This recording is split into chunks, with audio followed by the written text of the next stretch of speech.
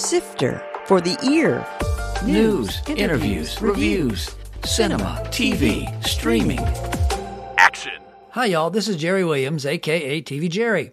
I just wanted to let you know that when I do the coming attractions at the end of the show after the interview, I don't always include all the opening films, especially if it's the showing of a one-night live event or an anniversary showing for a special popular series. I pretty much cover all the main movies and the highlights of the streaming features for the week. Somebody ran in my office. Oh, they're running Alien in the projection booth. And I was like, well, I'm kind of busy. He's like, Ridley's in there. So like work stopped and everybody just goes into the projection booth for Aliens. And for the first 40 minutes of the film, Ridley's just doing a running commentary. The Ridley he's referring to is Ridley Scott, director of Alien. And he is Richmonder Rex Teese, who's worked in the editing department for major films and TV series, from Black Hawk Down to The Walking Dead World Beyond. This interview also features a surprise drop-in from Barry Privet, frontman for Carbon Leaf. And since Rex dropped a lot of names, not to be impressive, but just to tell the stories, there are quite a few footnotes in this episode.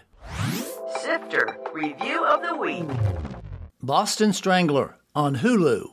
Keira Knightley plays a Boston reporter relegated to the society desk at a 60s Boston newspaper. When she notices similarities in a string of murders, she pitches the idea and eventually writes the stories that breaks the case of the titular killer. Much like She Said, a movie which came out last year and heralded the Harvey Weinstein case, this film attempts to make an effective drama about reportage. There are a few fringe moments of the killer's attacks, but they're more suggested than violent. Otherwise, it's Knightley's character fighting to be heard in the male-dominated newspaper world, while researching the reports and juggling her home life. Much like She Said, the direction lacks much tension, and this is more a procedural documentary than a tense thriller. I gave it 2 out of 5 stars. So Rex Teese, obviously, as you know, I had Andy Edmonds, the head of the film office, on a couple weeks ago, and he told the story about you starting as the parking lot attendant and now being a big-time editor. So what is your side of that story? How much did he get right, and how much did he elaborate on? I would not say I'm big time editor, but it's close to what he said. So I was going to be a physical education teacher. I just didn't enjoy it. So I kept my job at the Commonwealth Club that I had all through college. And at that point, I was trying to figure out how to get into films, and I didn't know how easy it was. The guy who ran the club, Mr. Meyer, pointed me towards Kirk Schroeder, who was a member at the time. Footnote. Kirk Schroeder is Virginia's most prominent entertainment attorney, and there's a link to my podcast with him on the page for this show. I picked up Kirk in the club van one night from the Carpenter Center and talked to him for the 5-minute drive back to the club, and he said, you should talk to the film office. So went to the film office, and they brought me in as an intern. So I worked there for about 9 months or so. And then a Dave Matthews video was filmed here in Richmond, and they loaned me out to the Dave Matthews video. And then shortly after that, Legacy started filming here. Footnote. Legacy was a TV series that was shot in Virginia in the late 1990s. I got a job on Legacy as office PA. Me and the production manager did not get along at all. She was getting set to fire me, and I'd been hanging around the editorial department. They're like, no, we'll take him.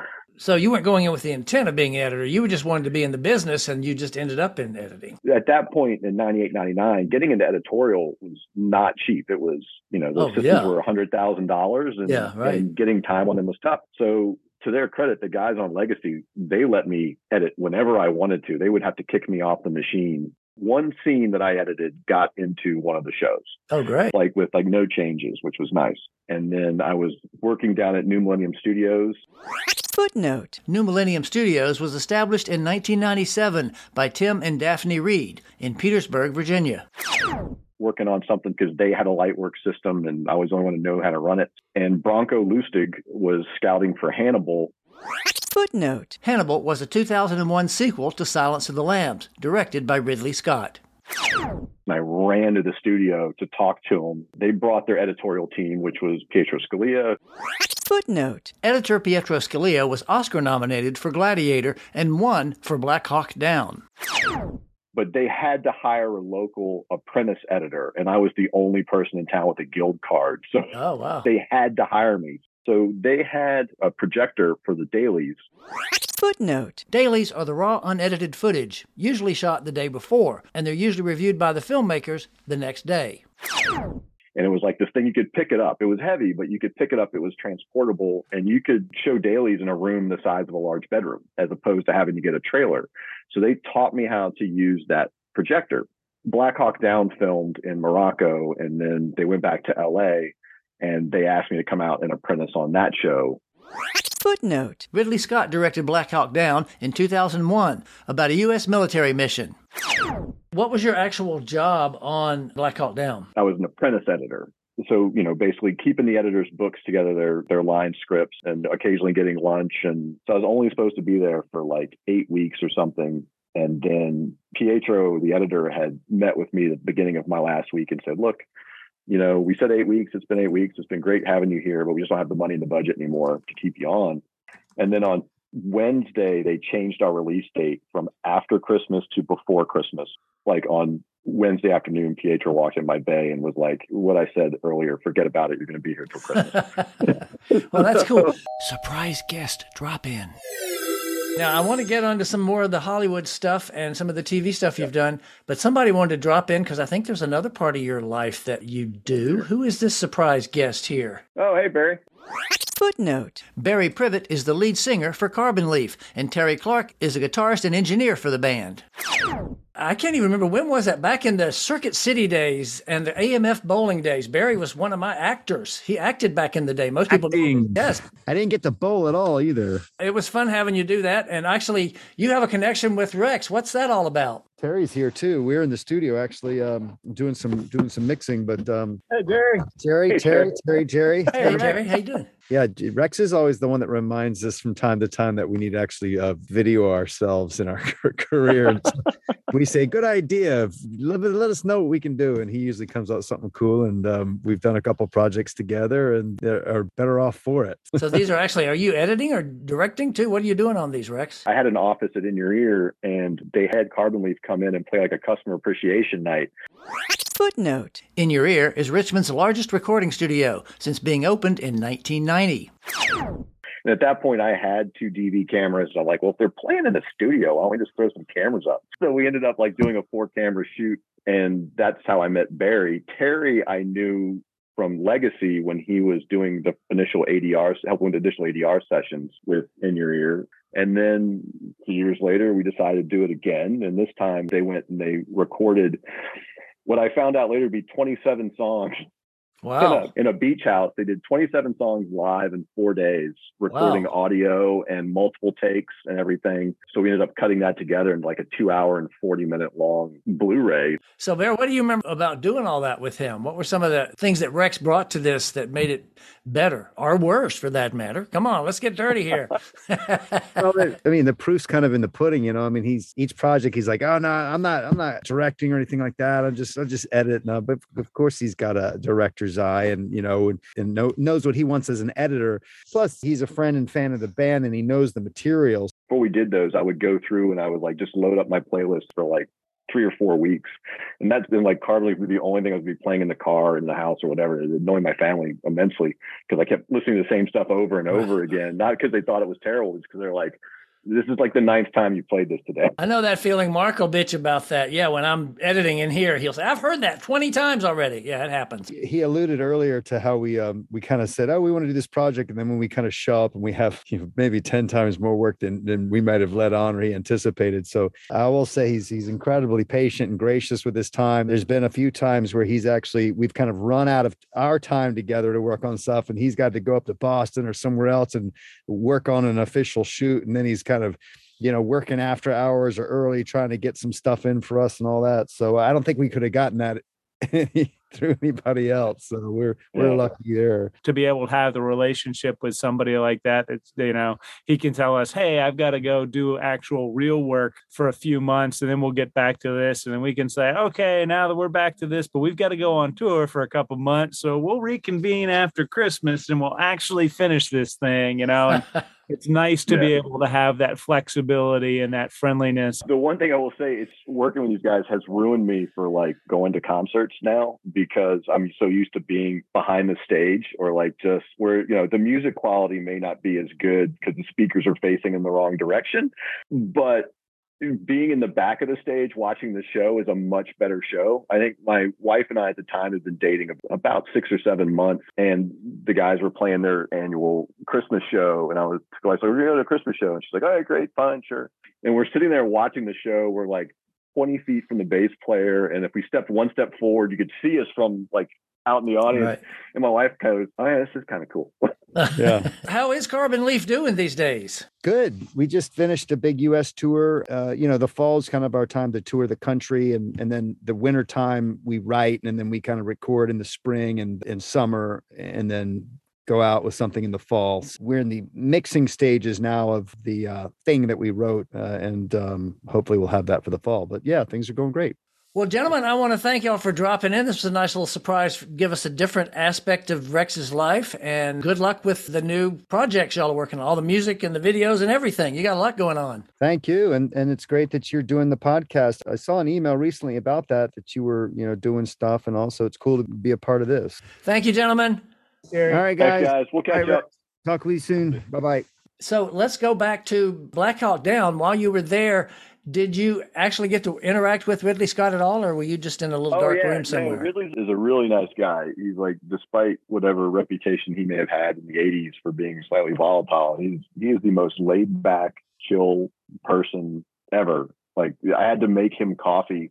Having not a coffee drinker, I did not know how to use an espresso machine. And my first day there, I was the only person there in the beginning, and I had to make him coffee, and I didn't know how to use a espresso machine. So I don't either. To Pietro, the editor, had to like come in, show me how to do it, because he was wondering where the coffee was.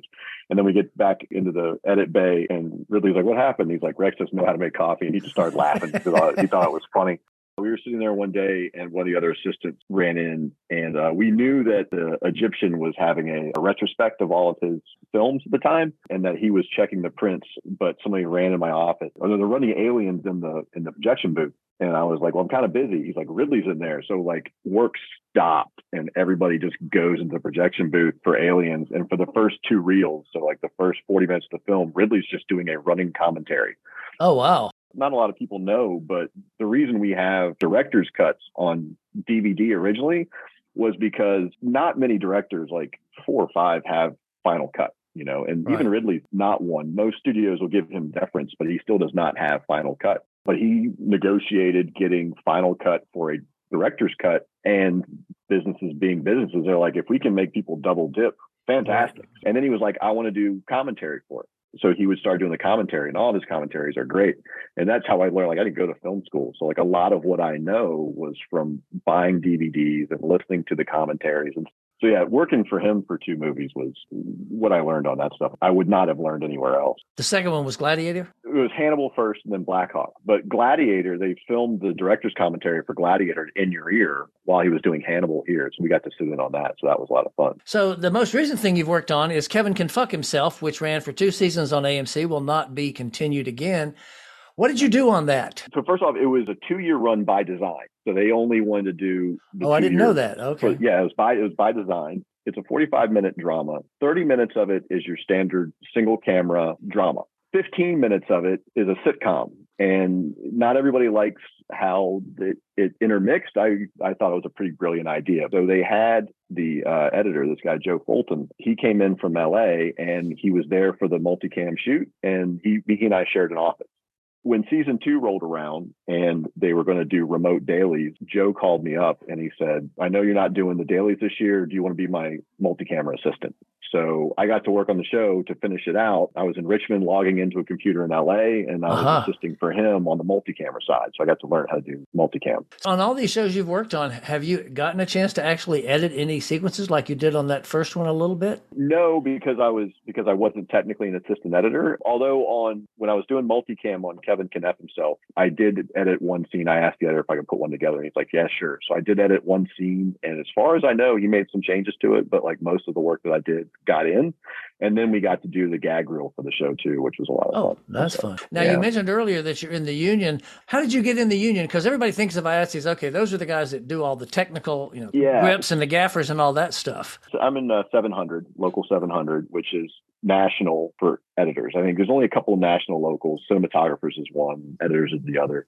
There's several different ways to go in. You put in enough time as a production assistant in post-production, and you can build your hours. You can do it that way. I got my union card because the show went union. Since the editors were from Canada, they were not in the union, but our assistant editor was. We're a right to work state, so we were just working non-union. And then the Editors Guild came in and offered the editors membership. So I got in too. I think I paid $100 to get into the union instead of like $1,000 that would have required. So it was a no-brainer. One of the things that you worked on was The Bronx is Burning. What was your responsibility on that, and how did that develop? That came about because of the dailies projection I'd been doing. I met a producer out in LA named Bill Johnson. I was a dailies projectionist on location for The Ring and Malibu's Most Wanted and a show called Dreamer. I guess he thought I was more capable than I may have thought I was, because ESPN was doing a miniseries about the 1977 Yankees and the book called The Bronx is Burning. He hired me to come in as the post producer, which was kind of scary because I was way in over my head, but he felt I could do it, and thankfully I pulled it off. But one of the big takeaways from that show was about always being prepared. At that point, Bill was my friend. He'd hired me to bring it in. And one of the producers was Mike Tolan, who did Dawson's Creek and, all those shows. And the first day I'm in the office and Mike's in the office at the same time, Bill introduces me to Mike. And Mike looks at me. He's like, "Weren't you the projectionist on Dreamer?" And I was like, which is only 2 years before. And I was like, "Yes, but on this one, I'm the post supervisor." And Mike just kind of goes, "Okay." And he walks away. But about a week later, we had a meeting, and one of the other producers was a man named Joe Davola. And for Seinfeld fans, Crazy Joe Davola is a character. And the real Joe Davola knew the creator of Seinfeld, and that's where the name came from. The real Joe Davola is not crazy, but he's a very funny guy. But we had a meeting, and I was supposed to be prepared for it, and I was not. Like, "Can we push this till tomorrow?" And everybody agreed to push it. And then Bill called me into his office about 10 minutes later, and he just looks at me and he goes, "So after you pushed the meeting, Joe came in, looked at me and said, 'He's your guy,' and walked out the room." Oh. And I went, "Ooh." Yeah. Bill just looked at me, and I was like, "It won't happen again." He's like, "Okay." So from that point forward, it's like, all right, I am no longer a 25-year-old apprentice editor. I am now a 32-year-old post producer. I need to make sure this stuff gets done. And from that point forward, I made sure that every T was crossed and every I was dotted. I'm sure. I've always had an answer. And even sometimes if my answer was, "I don't know how we're going to do that yet, but I know a guy who does. I'm going to talk to him about it." So, I would say I didn't know how to do things, but I would say I've got people to talk to who can, because then it was still the digital age and we were still early on with digital. So it was it was an interesting place to be. But then like a few months later, I'm in the office and Joe walks by and he makes a joke. So whatever it was, he came around and I proved that I could do the job as it went. Still been doing it since then. So apparently. Yeah. I mean, that was one of those fortuitous things where my career has been a steady roll of one thing, like being an apprentice editor led to knowing how to do dailies. Doing dailies led to knowing how to getting the job post-producing. I edited an episode of a show for National Geographic. And because I delivered the show in such a way that it cut 3 days out of their online time, from that point forward, I did not creatively edit another show for National Geographic for 7 years, but I did online over 150 hours of television because they couldn't afford to tie me up for 8 weeks on a creative edit because they needed me for this other stuff. And they would throw me like the hardest shows they had. Tell us what online editing is. When you're editing a show, you're usually using lower res footage and temp titles and temp. It's a rough cut, right? Stock footage. Yeah, it's like, but once you lock picture, once you have your final picture, then you've got to bring in all the high res footage. You've got to put in the proper titles. You've got to make sure there's no technical glitches anywhere. Get all the sound dropped in. So you're basically packaging the show with all the high res elements to send it out for air. And because of how I handle all that stuff, for 7 years, they kept me busy about 50 days out of a year. So coming up, you have listed Tapawingo. What is that all about? A director named Dylan Narang from out in LA shot a movie here in 2021 called Tapawingo. I knew the production manager on it who had worked on Turn and Mercy Street.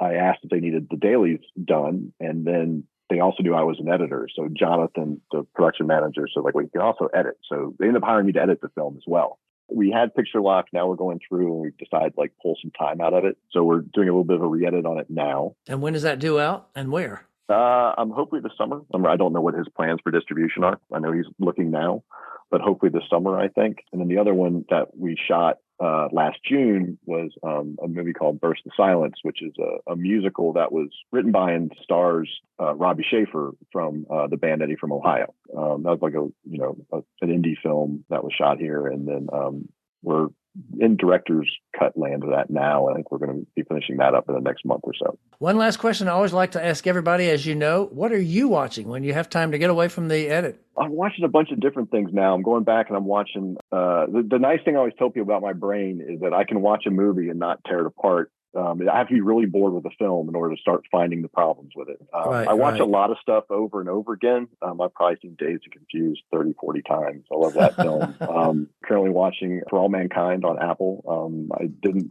catch it the first go around, so I'm catching it the second go around. I'm a huge fan of Endeavor on PBS, which finally season 8 is now on Amazon Prime. I love the British TV shows. It is Inspector Morse from the 80s. Oh, right.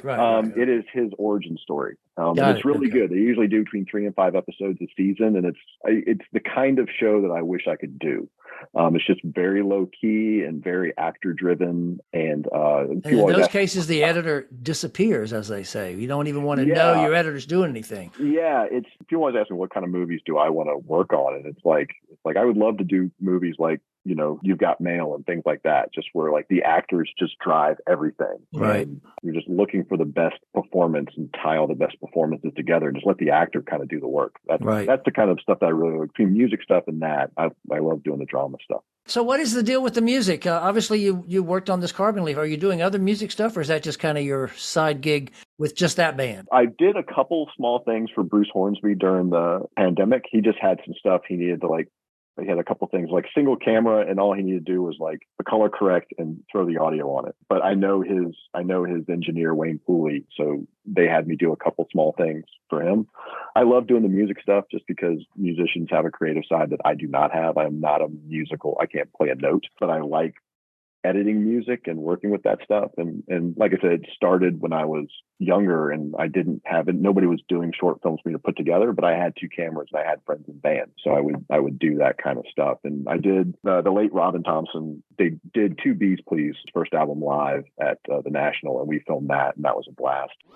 Footnote. Robin Thompson was a popular local musician and singer, best known for singing and co-writing the song Sweet Virginia Breeze. Well, I want to thank you so much for giving us some insight into what an editor does and what you do, Rex. Thank you very much. Rex Teese has worked in the editing department for major films and TV series. There are links to his work and Carbon Leaf on the webpage for this show at TV Jerry. Coming soon. In theaters. John Wick Chapter 4. Keanu Reeves is back for more violent fighting. A Good Person. Zach Braff directs this drama featuring Florence Pugh, who's recovering from an accident. Also stars Morgan Freeman and Molly Shannon. The Lost King. Sally Hawkins plays an amateur historian looking to find King Richard III's grave, also with Steve Coogan and directed by Stephen Frears. The Tutor. Garrett Hedlund plays a tutor for a rich kid, but things go dark when the student gets obsessed. The School of Magical Animals.